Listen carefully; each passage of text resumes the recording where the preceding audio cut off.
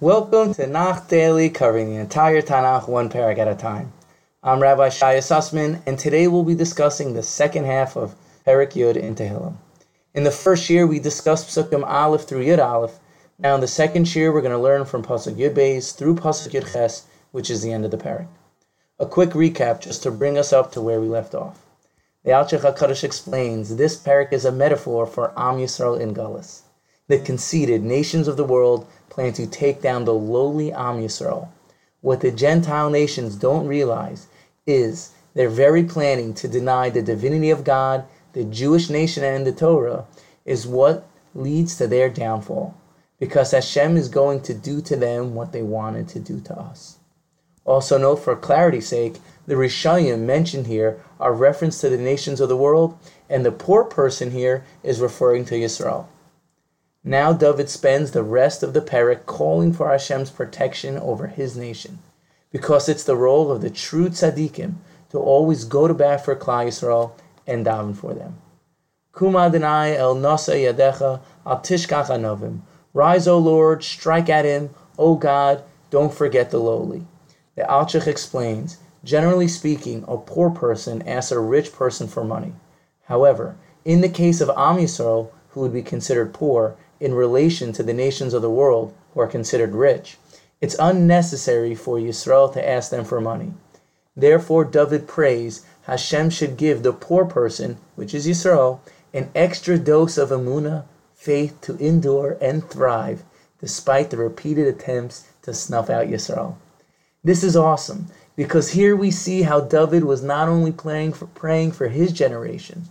David saw with Ruach HaKodesh until the end of time for all generations, and davened Hashem should give us strength to have deep emunah with firm resolve to rise above every circumstance in life. Amen nietz rasha Elohim amar belibo lo tidrosh. Why should the wicked man scorn God, thinking you don't call to account? Radak explains this pasuk as follows. Why does the Rasha try to not deny God? And answers, because deep down he feels God doesn't pay attention and care about what he says and does. We need to know deep down, God cares about every single one of us and cares more than words can explain about our personal lives and every one of our actions. This is not meant to scare you. It's meant for you to feel and experience the love God has for mankind and the world. Ein HaKadosh Baruch Hu ba libatron al habrios. God isn't petty to his creations. So many people think God is cruel and out to get us. Nothing can be farther from the truth. God loves you and wants you to succeed. Hashem is slow to anger and easy to appease. Hashem only wants good for you. Ra'isa ki ata amo v'cha'as tabis laseis biyadecha alecha yazo chelcha yasum ata hayisa ozer. You do look, you take note of mischief and outrage. To dispense punishment is in your power. The meek can rely on you. You have always helped the orphan. Again, David was telling Hashem to look at what's going on in the world, to punish the Rishayim, which in this context is the Gentile nations, and let the meek Am Yisrael have faith in you. I want to bring this all the way down to us. David was essentially addressing the following. It can be so difficult to have emunah in Hashem. When you look around the world and you see Rishayim seemingly being successful in their tactics, it can scare you and shake up your emunah. You see terrorists seemingly succeeding and the world looks like it's falling apart. This pasuk and parak of Tehillim is telling us, despite what it looks like on the outside, you need to see the world with the eyes of tzaddikim, with the eyes of emunah. You don't need to be scared. We need to see beyond the form of what's happening and see the formless nature of the Yad Hashem behind the scenes. David struggled with this, but yet at the same time was unshakable in his belief in the goodness of God. So too, we don't need to be thrown off course or stressed out with fear, because in the end, hakol l'tovah, it's all good.